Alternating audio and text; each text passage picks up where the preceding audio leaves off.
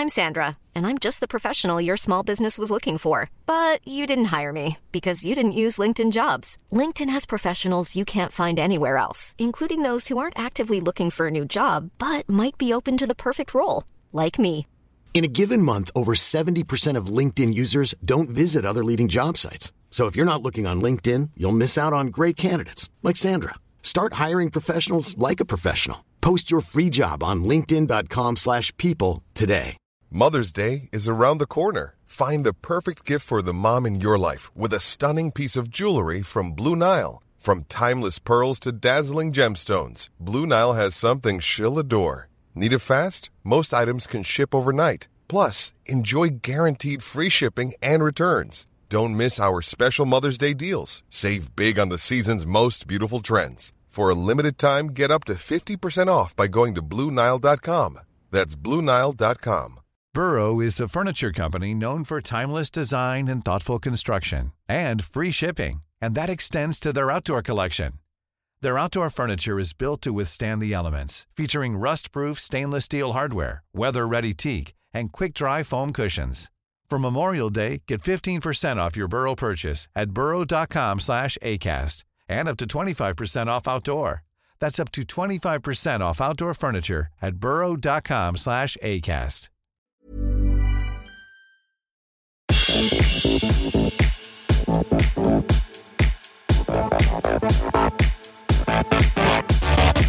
Hello and welcome to the Motormouth podcast with Harry Benjamin and Tim Sylvie. This is the place where we meet some of the biggest names in and around motorsport, chat about their lives and everything in between. On this Gearing Up show, we're joined by David Dicker, the man behind Rodin Cars, who are building some frankly insane road legal cars, as well as an F1 car that is faster than the current Grand Prix cars. He's built himself a multi-million-dollar empire and he's here to chat all about it and his F1 aspirations. Thanks for listening. If you like it, please do leave us a review. It really helps us to get bigger, and enjoy. Welcome to the latest episode of our Gearing Up series, where we focus on unsung heroes of motorsport or those within the industry that should have a spotlight shone on them for one reason or another.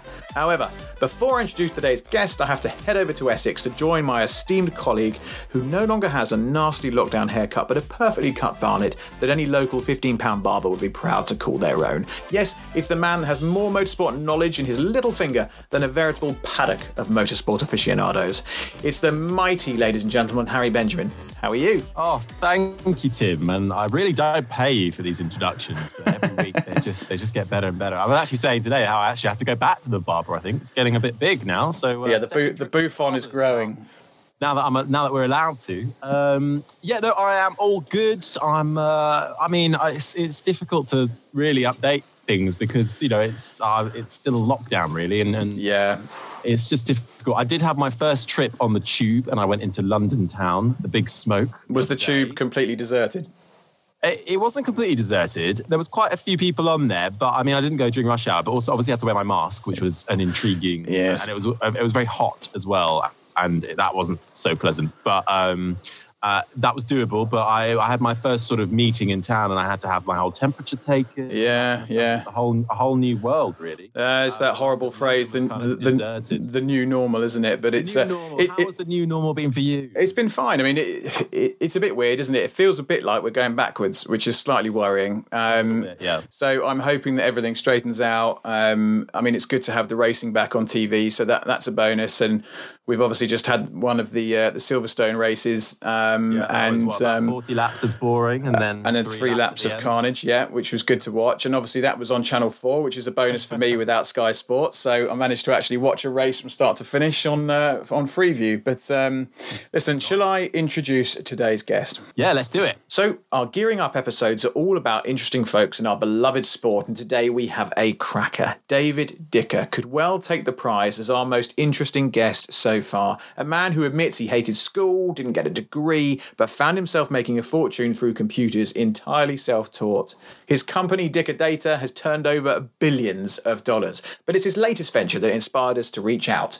One of his latest and greatest exploits is building a single-seater racing car that aims to be faster than an F1 car, and he's doing it through his own company, Rodin Cars. He's developing the cars on his own test track. Yes, he has a test track at his own office in New Zealand, and he's recently recently partnered with W Series champion Jamie Chadwick to cement his place in motorsport and increase brand awareness and utilise her skills as a development driver as he and his team create the ultimate track car. But there are also plans afoot for a frankly insane road legal car. It's a pleasure to have him here. David Dicker, welcome to the Motormouth podcast. Yeah, thanks very much. You're very welcome. Doing, David, you're in New Zealand at the moment, are you? So, I mean, we were just talking about it there and we can't get away from it, really. What's the situation like out in New Zealand? Because actually we spoke to Brendan Hartley not long ago, who was based in New Zealand, and lockdown happened pretty early on there. And it seems that New Zealand's probably one of the better places to be right now. Well, it's okay if you want to be stuck here. But yeah. I came back here from the first challenge round of this season, and they locked the joint down about 3 days later, and I've been stuck here ever since. The problem I've got is that, well, I couldn't even get out for the first couple of months. I could fly out now, but the issue is that you've got to spend 14 days basically in prison on the way back. And that makes it exceptionally difficult to basically do any business outside of New Zealand. The country's completely isolated. Yeah. It's a difficult one. So, well, back when the world was normal, where do you tend to spend most of your time? Well, I actually live in Dubai, so I'd spend some time. Then I got a house in Italy, and I do Ferrari Challenge, and I was going to do Europe and Asia Pacific this year. So it was going to be a pretty busy schedule. Whereabouts in Dubai have you got your place? It's on the Palm. Very nice, very nice. I spent 3 years living in Dubai, and it's a lovely place to live. Bloody hot during the summer months, but if you can tolerate that, you're okay. Do you tend to split your time between Dubai, New Zealand, and Australia? Yeah, I guess so. I mean, I don't spend that much time in Australia. I don't really need to. And obviously, with the project we've got here in New Zealand, having to spend, I've been here for 5 months. I mean, it helps the project, just doesn't help me. Yeah. And was there any sign back in the day, any sign of what was to come? Did you always think, I'm going to be a businessman, I want to work for myself, I'm into computers? What was happening in those early days, and were there any hints as to what you were going to do in the future? No, I wouldn't say there were any. I mean, you always read these stories about, these 10-year-old entrepreneur type kids. Well, that wasn't me. I remember I had a job once putting flyers in mailboxes after school. And, it paid about nothing. And after I'd been doing it for a while, I thought, I think I'd rather have the time than the money. So, no, I didn't really, I wasn't like that at all. And I wasn't a hustler or any of that kind of stuff. When I was a young kid, I played football and cricket. I was okay. I wasn't great. But when I was 14, my parents pushed me into taking up sailing because I don't know why. Anyway.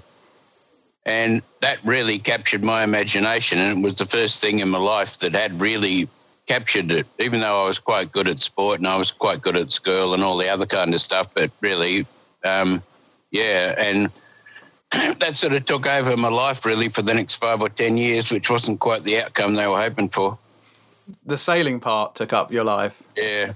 Well, racing, obviously, small boats, the sort of thing you guys have in the UK. Yeah. That type of stuff. Is that where sort of the racing bug came and bit you, really? Is that when you were doing when did that develop into cars and your fascination with motor racing and motorsport?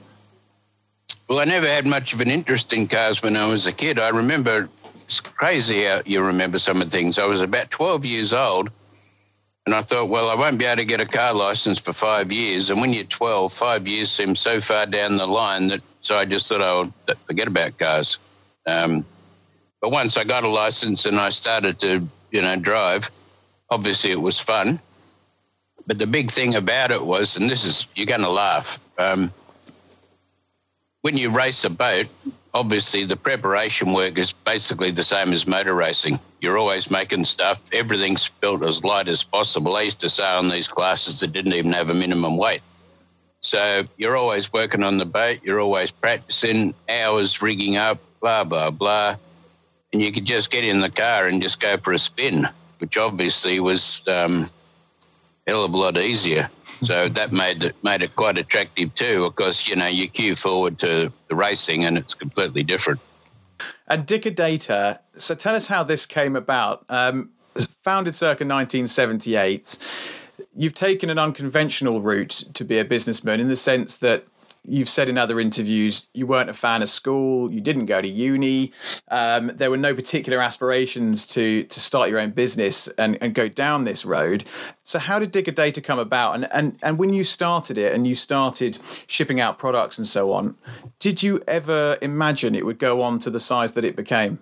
Well, no. Our original target was to sell 10 computers a month. We do. Our daily sales average in Australia now is about between 7 and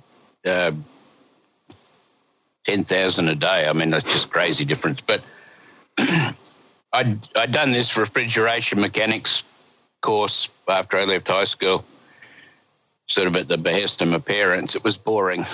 I went overseas with a friend of mine for a while, and when I came back, my parents, like most parents, are always concerned and they're always pushing you to do things. So I took this job. My father had this business making these metal plates that hold timber roof trusses together, and he had guys who used this system throughout Australia. So I took a job working in one of these plants in Adelaide, and I moved down there, and it was fun, really, to be honest. It was just basically manual work, and I'd been there about 6 months and they wanted me to stay there and manage it, but I went back and basically took over all the sort of strategy and operations of my father's business, and that's how we got into the computers, because in the old days, to make the trusses, you'd make a pattern and then you'd cut the pieces because all the bits of wood are different, and there's only about 20 or 30 trusses in the house, and every house is different, so it's a bit of a pest. So our consulting engineers started to muck around with these programmable calculators to work it out. And we decided to buy one to keep an eye on them, because obviously consultants like that are super expensive. Anyway, I pretty quickly made better headway on the calculator than they were, so I took that over. And then we realised that we needed more powerful machines, and we tried to buy them in Australia, and we sort of struggled because the guys that were selling them were a bit hopeless. And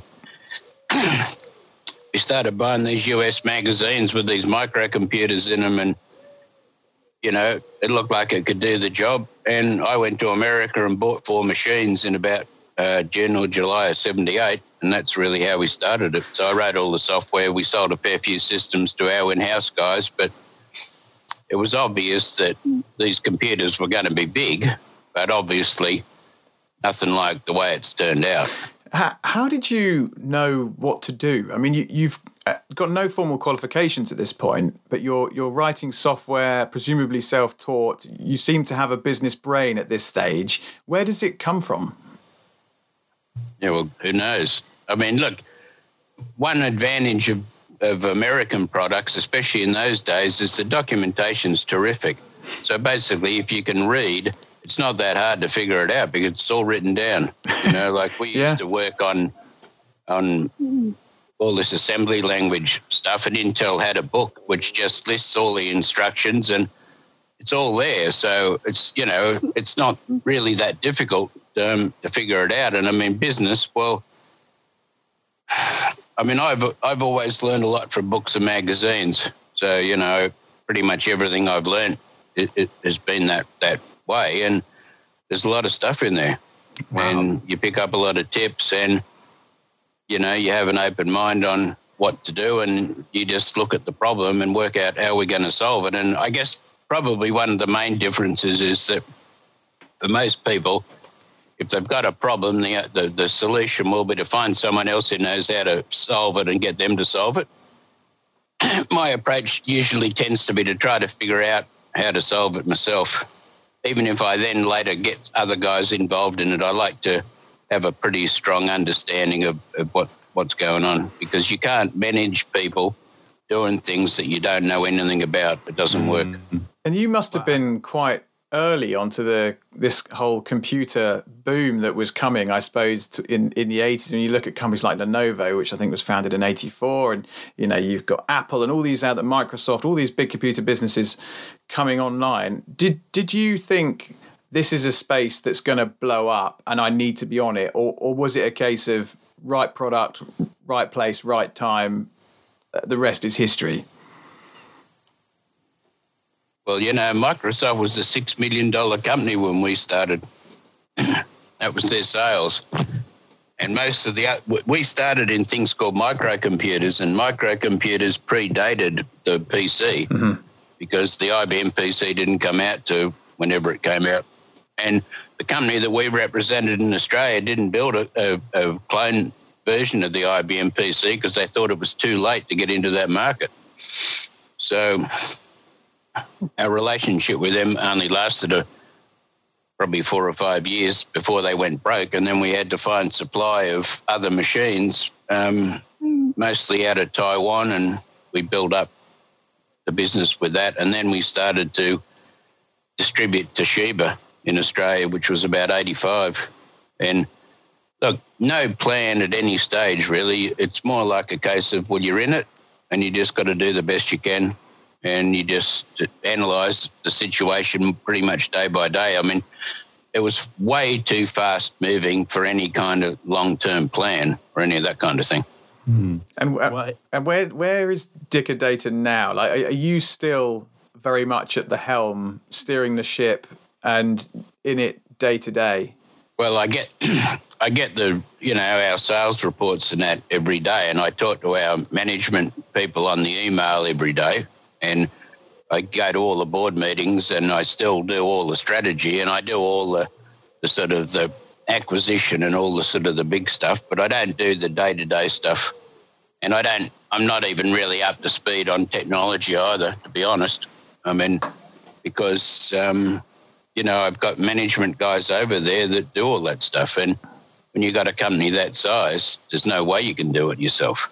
It's not even close. So you've got to have other people. And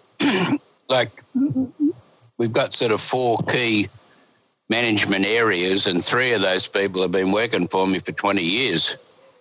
And the other guy's been there nearly 10. So they've been there a long time, and they know what to do, and they know how I like to work, and it all works pretty well. Mm. I'm not a micromanager. The way I basically work is to set the goals and sort of set a few parameters, and then just let them do it however they think's best, because that's the best way to get the outcome. Mm. And it's clearly worked, and you've been incredibly successful with Dicker Data. But let's turn our attention to your new venture, or your current venture, Rodin Cars. Now, obviously, we've mentioned you have a passion for racing. You race in the Ferrari Challenge, of course, and you're racing boats when you were young. Where did the idea for Rodin Cars come from then, initially, and just tell us a bit about what the vision for it was when you first started it? Well, everyone who's interested in cars wants to build their own car.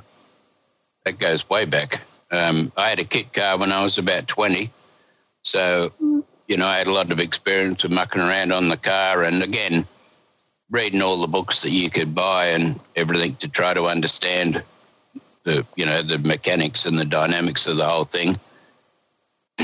In about 83, I wrote, suspension kinematic software, because we were sponsoring some guy in a Formula Pacific, so we could analyze the thing and all that kind of stuff. So it goes back a long way, but the problem, of course, is money.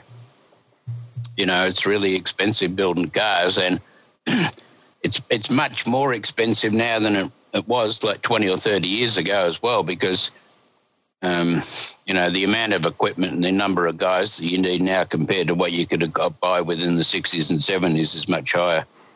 The bar's been raised up by just the whole way the industry's gone. So it's much more difficult to get into it, but I always wanted to do it. And really, the impediment was that I couldn't make the money fast enough. It took me a long time to make enough money to be able to do it. But this is no small operation, is it? I mean, you're obviously based out in New Zealand with the factory, the plant, whatever we call it. But you've got the factory, and you also have your own test track. So why New Zealand? And tell us a bit about the facility.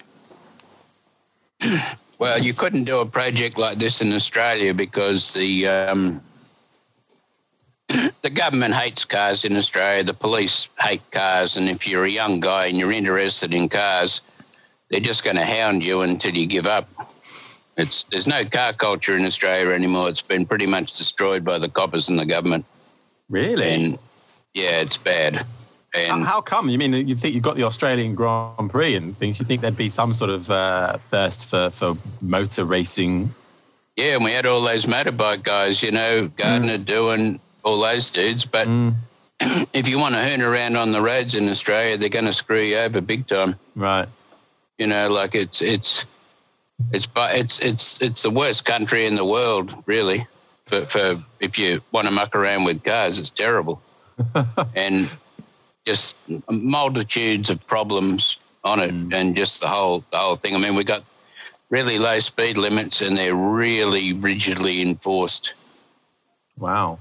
You can be nailed for being 3K over in the 60 zone in Australia. I'm talking 60 kilometres, like I was nailed for doing 106 in 100 zone once.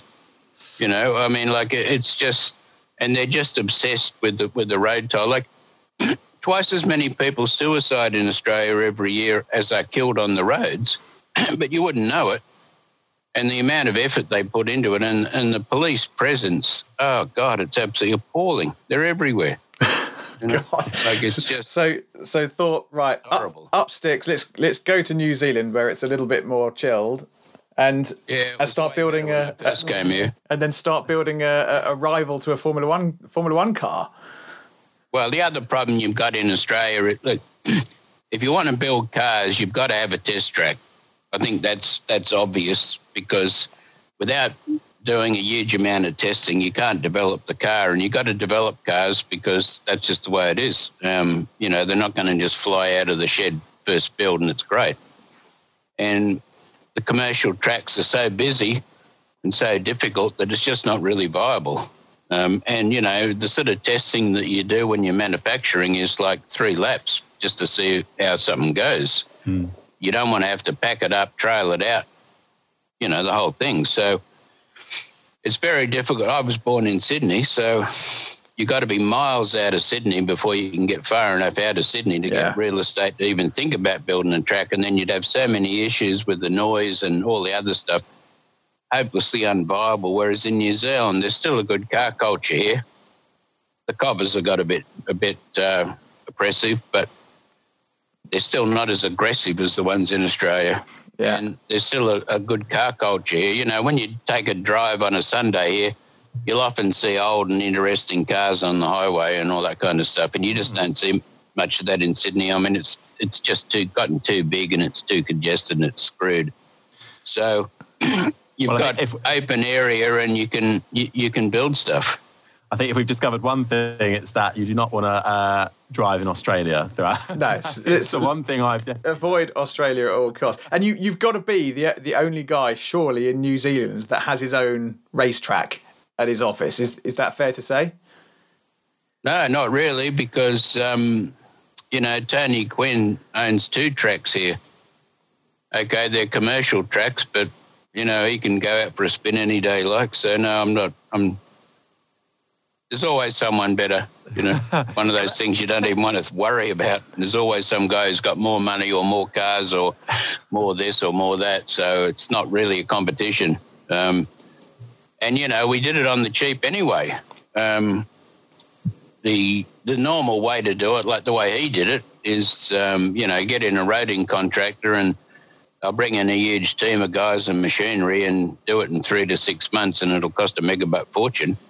And when I started it here, I didn't really have that much money.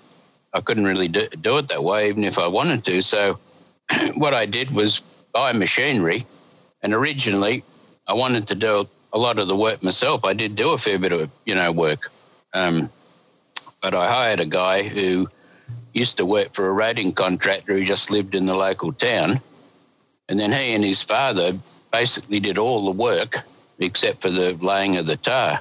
And, of course, it takes a bit longer because you've only got one or two guys, and Wynn's since died, so we've got one guy. But you've got your own equipment and you've got time, so you can do it the way you want to do it. And if you do something and you think, oh, it's not quite right, it's not a big hassle to redo it. Whereas when you do things with contractors, that kind of thing's not really an option. So you've got a lot more flexibility and you can do things much more exactly the way you want to do them.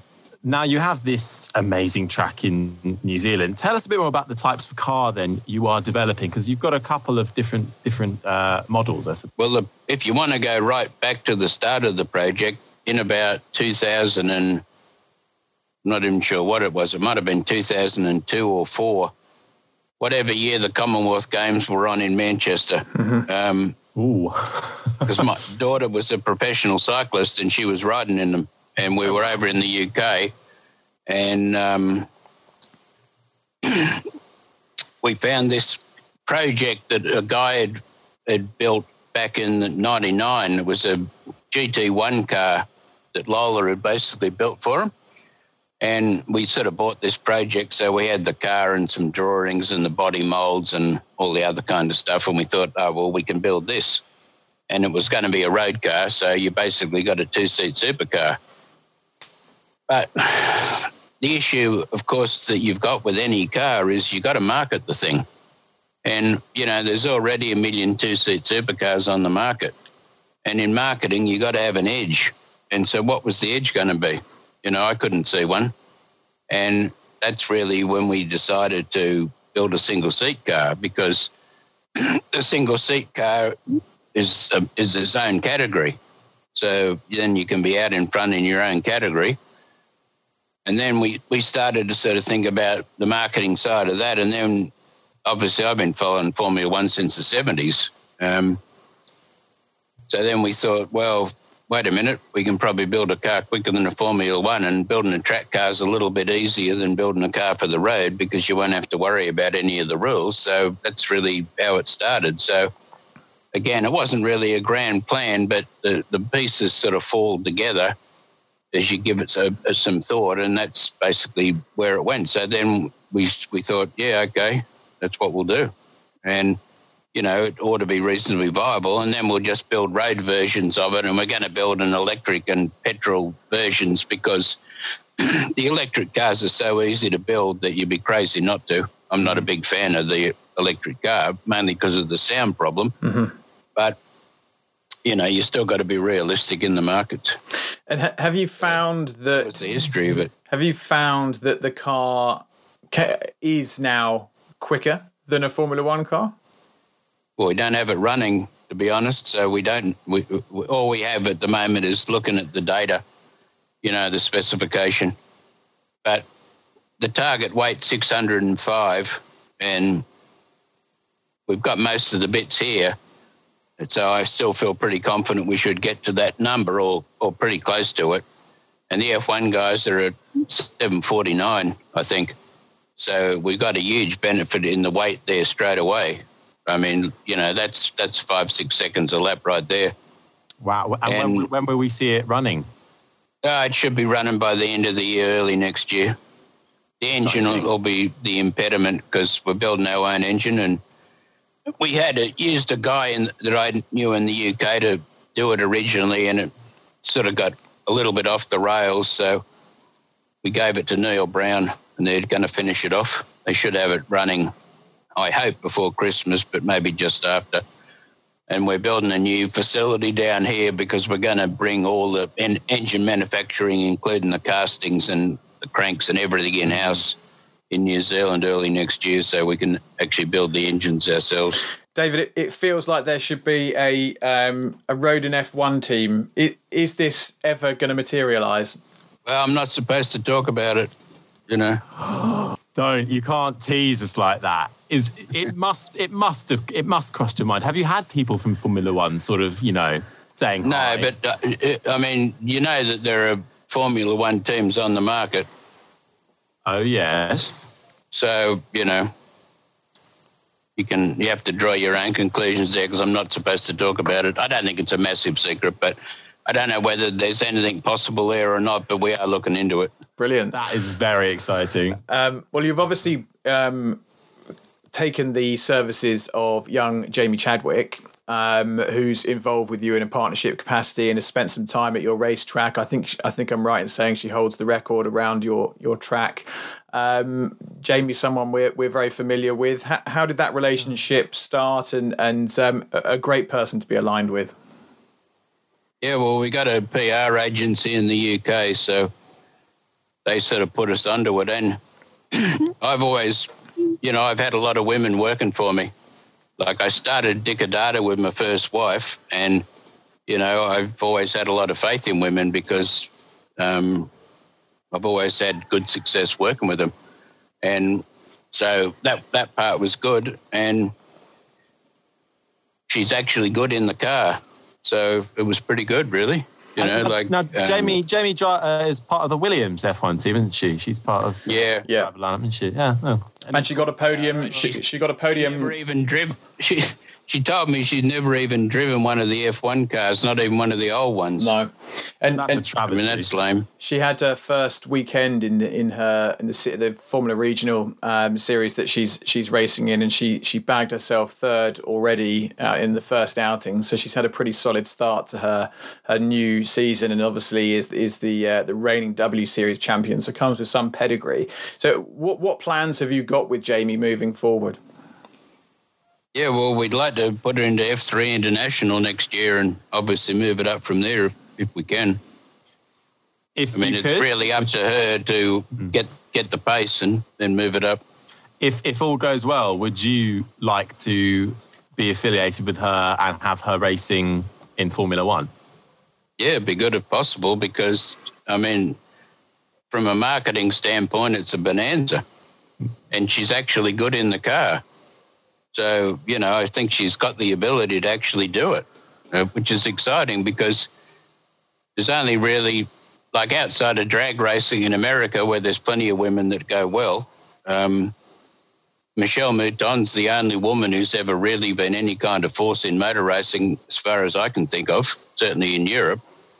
And she's definitely got the ability to do it. I feel sure of that. And, yes, and that'd be good. Look, I've always been a bit of an underdog supporter. The big guys. Look, it's like Formula One now with Mercedes. It's boring because, they've got more resources than anyone else. They've got the best car. They've got the best driver. Well, of course they're going to win all the races. Yeah. So what? Yeah. It's not proving a thing, and it's as dull as dishwater. And look, I'm a massive fan of Ferrari, and I got a lot of Ferraris. But even I got a bit bored with it when Schumacher and that was just wiping them out in the same way because it's dull. It's not entertaining anymore. Yeah, yeah. What's your favourite era of Formula One? Well, I think the best era in Formula One was that relatively short period after the first turbo era, when they went back to the 3.5 litre engines and they had a lot of, that was when, more than 30 cars had turned up to a Grand Prix and they'd have pre-qualifying or even, a runoff for pre-qualifying and all that kind of stuff. And it wasn't that expensive to build an F1 car. Like with the facilities that we've got here, we could easily build an 89 F1. I had an 89 F1. So, we could easily build a car like that completely from scratch. Because, Ricciardo's building the gearbox for the F-Zero and it's a completely clean sheet design. So I think that was the best era, and up until sort of probably the mid-90s when they sort of started to screw it up with, that groove tyre stuff and all the other crap and the silly narrow track and all this whole, once they started to actively slow the cars down, I think they made a huge mistake. But that period, I think, was the best. If you look at, you sort of take everything into account, technically, drivers, and the whole thing. There's been other eras with more exciting driving stuff, like probably the 70s. But that's probably the era I like the best. Yeah. There's that romance, isn't it, as well, of the olden eras. We had Freddie Hunt on the show not too long ago, and we were talking about obviously his father James and the battles with Lauder and so on, and those sorts of eras. Although I think we look back with slight rose-tinted glasses sometimes about the racing, it did have a certain romance to it that I don't know that you get anymore. Well, it's the teams are too efficient now. You know, the cars never break down. Like, you'd watch a race in the 70s and 80s, and sometimes you get 5 or 6 cars finish. Yeah. Because, you know, they were so rubbish that, you know, like, you know, the whole thing, I mean, yeah, it was just, the excitement level was much higher. I mean, I don't even quite understand why they're fixated on all this overtaking stuff, because you don't need overtaking for exciting racing. Like, I don't know if you saw Jamie's race on the weekend, like in race 1, but she spent basically the whole 30 minutes holding up 3 guys, and it was good. And you see piles of interesting stuff in F1 that haven't got anything to do with overtaking. I mean, if you want to see a lot of overtaking, we'll go to the Speedway. I mean, you know, I don't think that's not what they need. And there's more overtaking in F2 and F3 anyway. I have to really wonder about this whole new car that they're going to have next year, where they're all going to be able to follow, and now it's all going to suddenly happen, because you get a lot more overtaking in F2 and F3 than you do in F1 anyway, and the F2 and F3 cars are all the same. I suppose the overtaking is actually the boring part. That's when the actual fighting is over and someone's won, and then they just carry on their way. You want the fights to last longer, which might work with these new cars if they're able to get close to each other.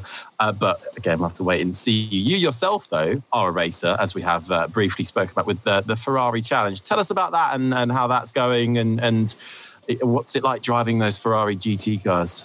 Yeah, well, it's pretty good. I mean, Ferrari's a terrific company. In Asia Pacific, Ferrari themselves run the whole series. So they look after all the cars, and they supply all the mechanics and all the engineers.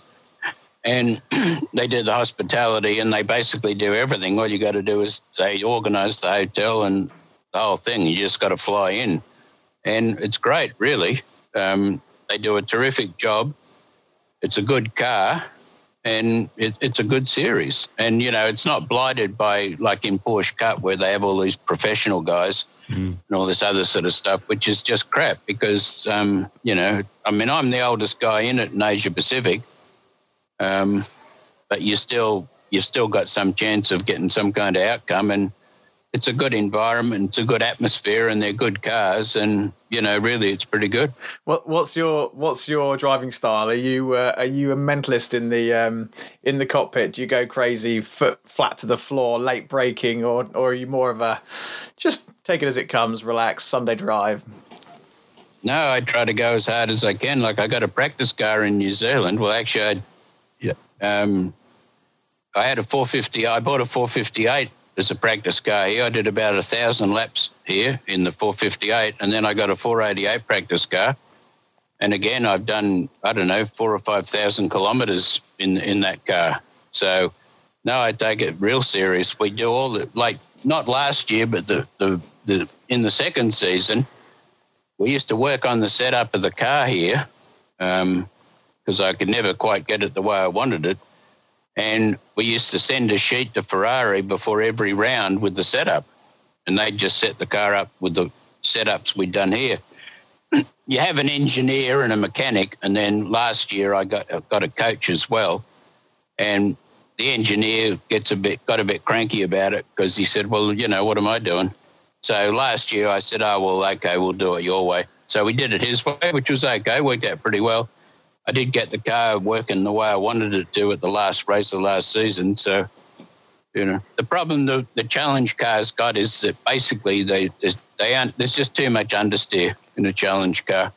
And you can try as hard as you like, but you're always fighting the understeer. You're just limited by how much speed you can carry into the turns, by how much grip you got on the front. And I think the Evo car's a fair bit better, but I've only had one race in the Evo car, and that was in Bahrain, and Bahrain's a tyre killer, so we didn't really get a chance to get a good evaluation. And I don't have an Evo practice car down here, so I don't know much about the Evo, but it's a really good series, and they're really good race cars as well.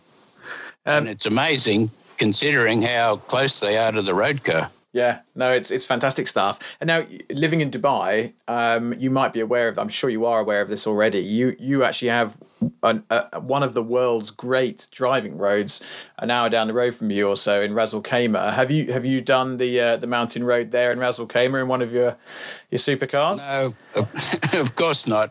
Oh, you should. We went there with a guy called JWW, who I don't know if he's been to your track out in New Zealand. I think one of the YouTubers. I've seen his videos on YouTube though. So we went out with him to Ras Al Khaimah and took a McLaren and a Ferrari up that road for 35 kilometres. It was absolutely incredible. It's an amazing driving road. I'd highly recommend it.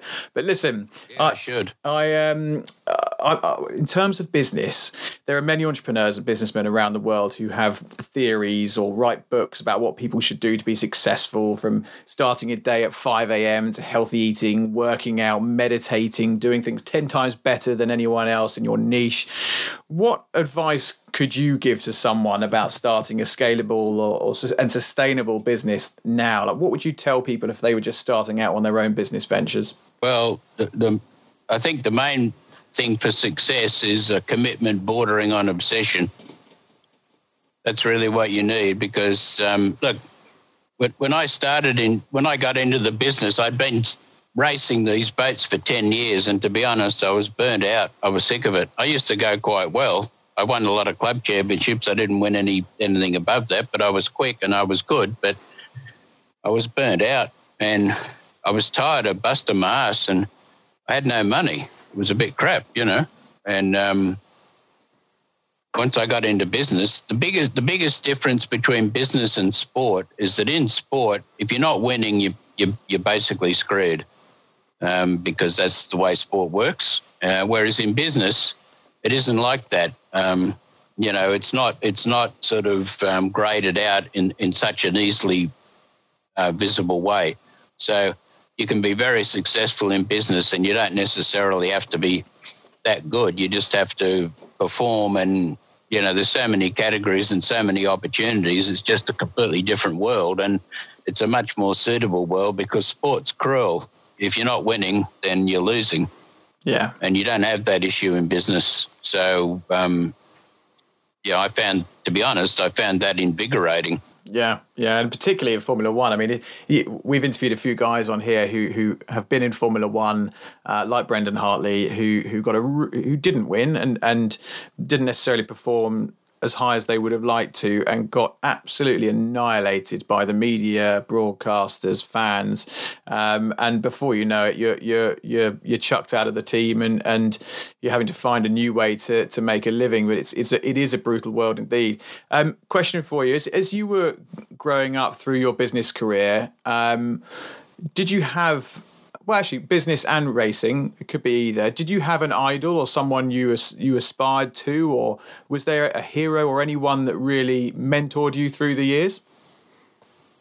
I've never really had a mentor, because I'm a bit too headstrong for the mentor thing, especially when I was younger. I was obsessed with doing it my way. Like at my funeral, I'm going to have Frank Sinatra singing My Way. Well, it's worked all right. Encapsulates how I feel about it. And when I was younger, I just wasn't mature enough to really understand that getting the outcome's more important in the final upshoot than sort of the way you got the outcome. But unfortunately, that's still very important to me.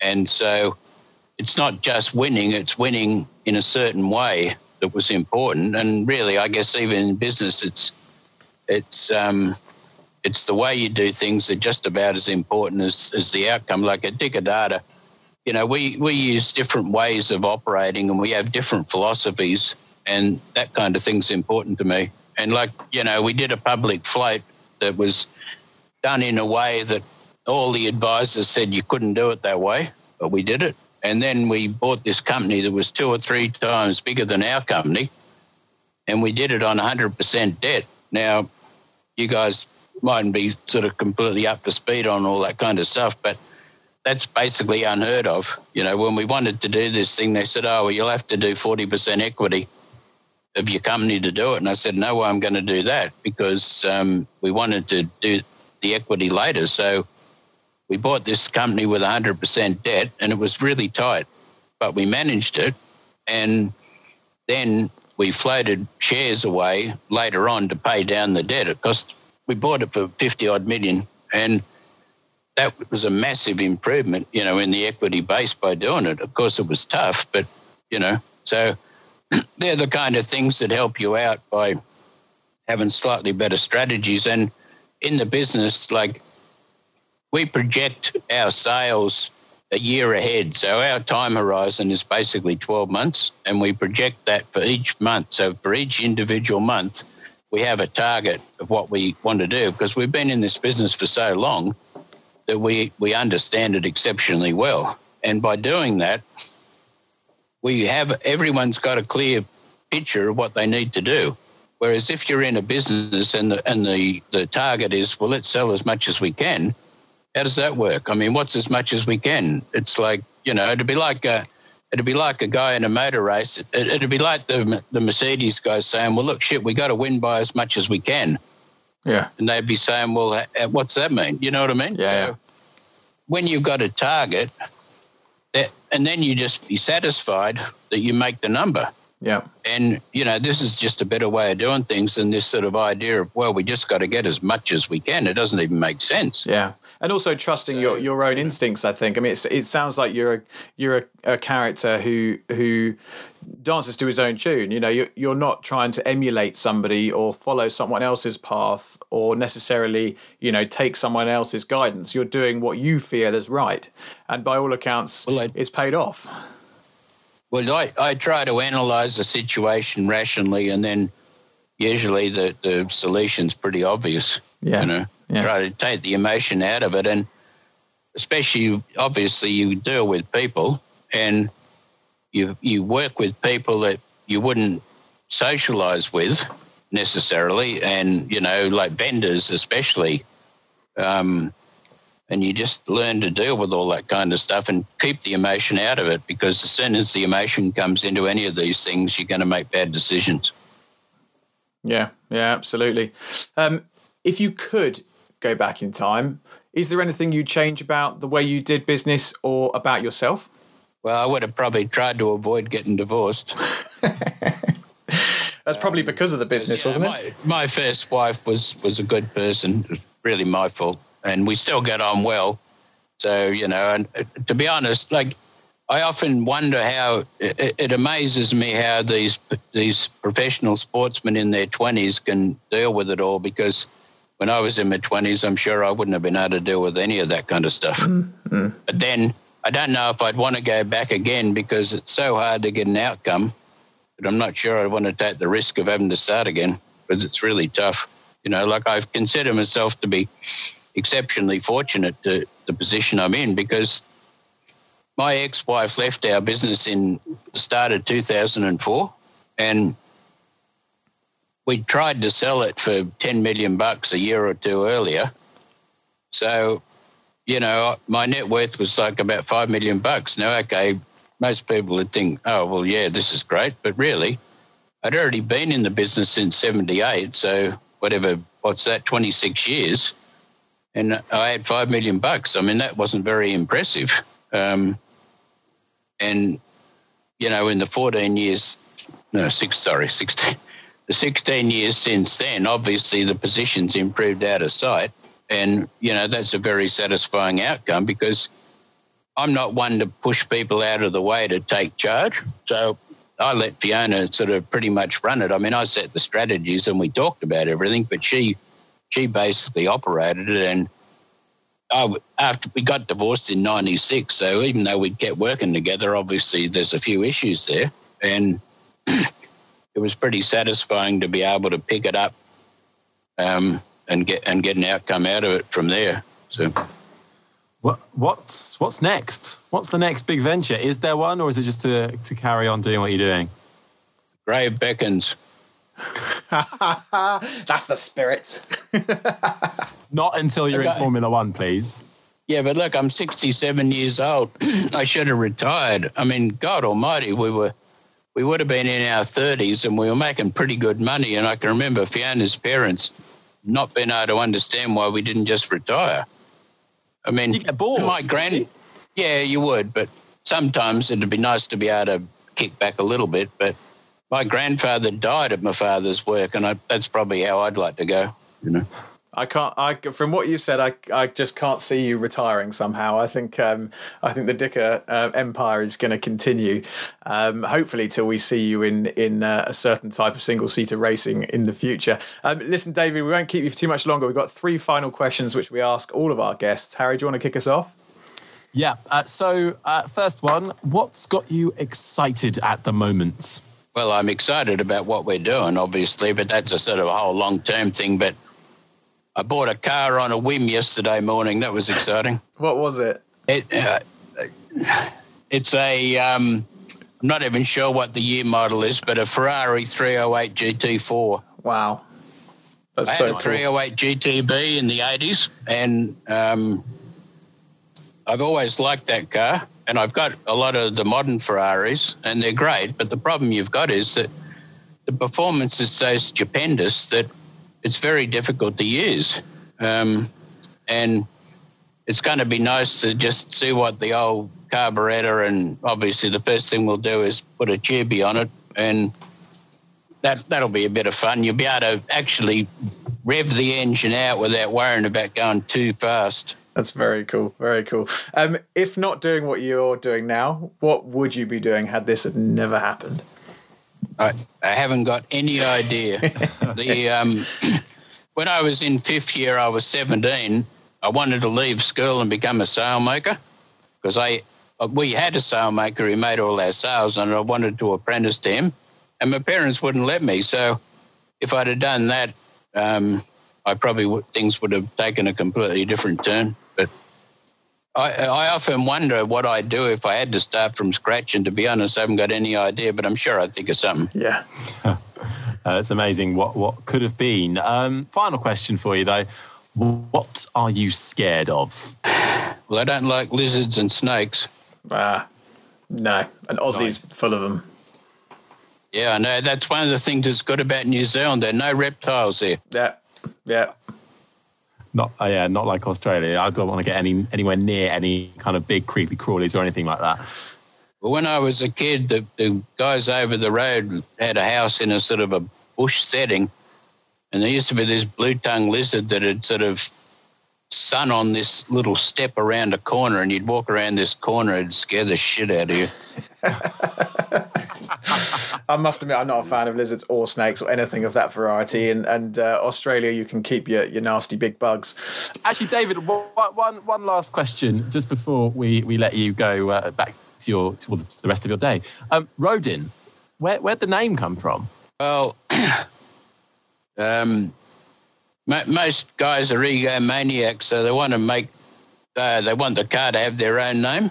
I'm not really an egomaniac, and I don't find my name an attractive sounding set of syllables. So I think that was never even a question. And we only called it Dicker Data because I'm a stupid father. He thought that was a great idea. I sure didn't. But, so after you don't use your own name, the next thing is some stupid animal thing, which I also thought was very lame. So, that statue, the Thinker. Yeah, well, that was done by Rodin. Well, it's Rodin, really, but, we're English speaking, so we call it Rodin. And so that statue is sort of our logo, and the car epitomizes human thought. So that's the basis behind the name. Oh, that statue! This is terrible. I'm ashamed to admit it. I had to Google that, and now I know the statue that you're talking about. The Thinker. Was that a quick Google search of the Thinker? Yeah, basically, and he is thinking. He is sat there thinking. Yeah. No. Well, my first wife was the only subject she passed in high school was art. So we thought about using it on a. I spent 10 years trying to build my own computer back in the 80s, so it does have a long pedigree, but I liked it, so I thought I'd use it again. Actually, I've got one more for you. Sorry, we keep saying we're going to stop, and then we keep asking you one more thing. One more thing. Outside of racing, being a businessman, building cars, what's your talent? What have you got that no one knows about necessarily? What have you got another talent outside of all those things? Probably not. I don't know. I mean, I've still got a boat. I mean, I bought a boat in Australia, but I haven't even seen it for 4 or 5 years. So I used to do a bit of skiing. Used to be able to ski outside of the front door of my house in Italy, but they took the lift down last year. Oh. But no, not really. Look, I'm not that exciting, and when I get involved in things, I like to really get on it. Like I in the late 80s and early 90s, my wife thought it'd be a good idea for our company to bowl in a league, 10-pin bowling. Mm-hmm. So we started to bowl it. I did a little bit of it when I was a kid, and I used to enjoy it. But anyway, I started to practice a lot and bowl in leagues and tournaments and all that kind of stuff, and I was okay, not too bad. I'd wrecked my shoulder skiing, unfortunately, back in the 80s, and that always made it a bit difficult. But I got so obsessed with the practice that we actually put our own lane in at the factory. So we actually had our own bowling lane in-house, and it was a proper lane with a Brunswick A2 and the whole thing exactly the same. It was only one lane, but exactly the same. And I used to drill my own balls, because drilling the balls is very scientific. Bowling balls are not just round bits of plastic. When you get up to sort of the pro level, the drilling and the construction of the balls and the finish of the surfaces and that is massively complex and scientific. And it was a lot of fun, really, God, built your own alley. So I find it pretty easy to get obsessed with almost anything if I just happen to get into it. Yeah. But does that obsession, apart from the obvious with your businesses, does that obsession fade? Are you one of those people that gets totally into something and then after 6 months thinks, on to the next thing, I'm bored? Well, I probably last about maybe 5 or 10 years. Like, I bowled for ages and ages. We moved, I don't know, I think I started to bowl in about 91 or 92.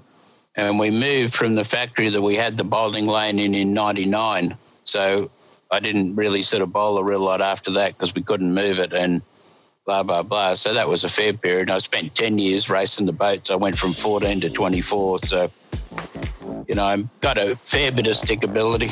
Yeah. It's fascinating stuff. Listen, we must let you go, but it's been a pleasure to talk to you. We obviously wish you all the best for Rodin. Your relationship with Jamie, obviously, we hope that goes from strength to strength. And if you find yourself on our shores when lockdown is all out the way, we'd love to take you for a bite to eat and chat some more. Yeah, well, I'll keep you posted because I may have to make a trip to the UK imminently. Good. Well, let us know if you do. And we're booking that flight to New Zealand as soon as we can. 100%. Yeah, well, you're welcome to come down here. We'll put you in a couple of interesting cars and, it's great, really. Yes. We've got to do it, Harry. It's got to be done. There's a new video coming. Brilliant. Well, David, thanks so much for joining us on the podcast, and wish you all the best in the future. Let's definitely keep in touch. Yeah, thanks very much. Good to talk to you. Thank you so much for listening to the Motormouth podcast. Do make sure you give us a follow on our socials, Twitter @Motormouth_, Instagram @Motormouth_official, and on Facebook, just search Motormouth. You can download the Motormouth app where you can get exclusive video content from MMTV, create your own social profile and interact with others, and check up on all the latest happenings with whatever motorsport takes your fancy. Don't forget to like, subscribe and review. And until next time, you've been listening to the Motormouth podcast.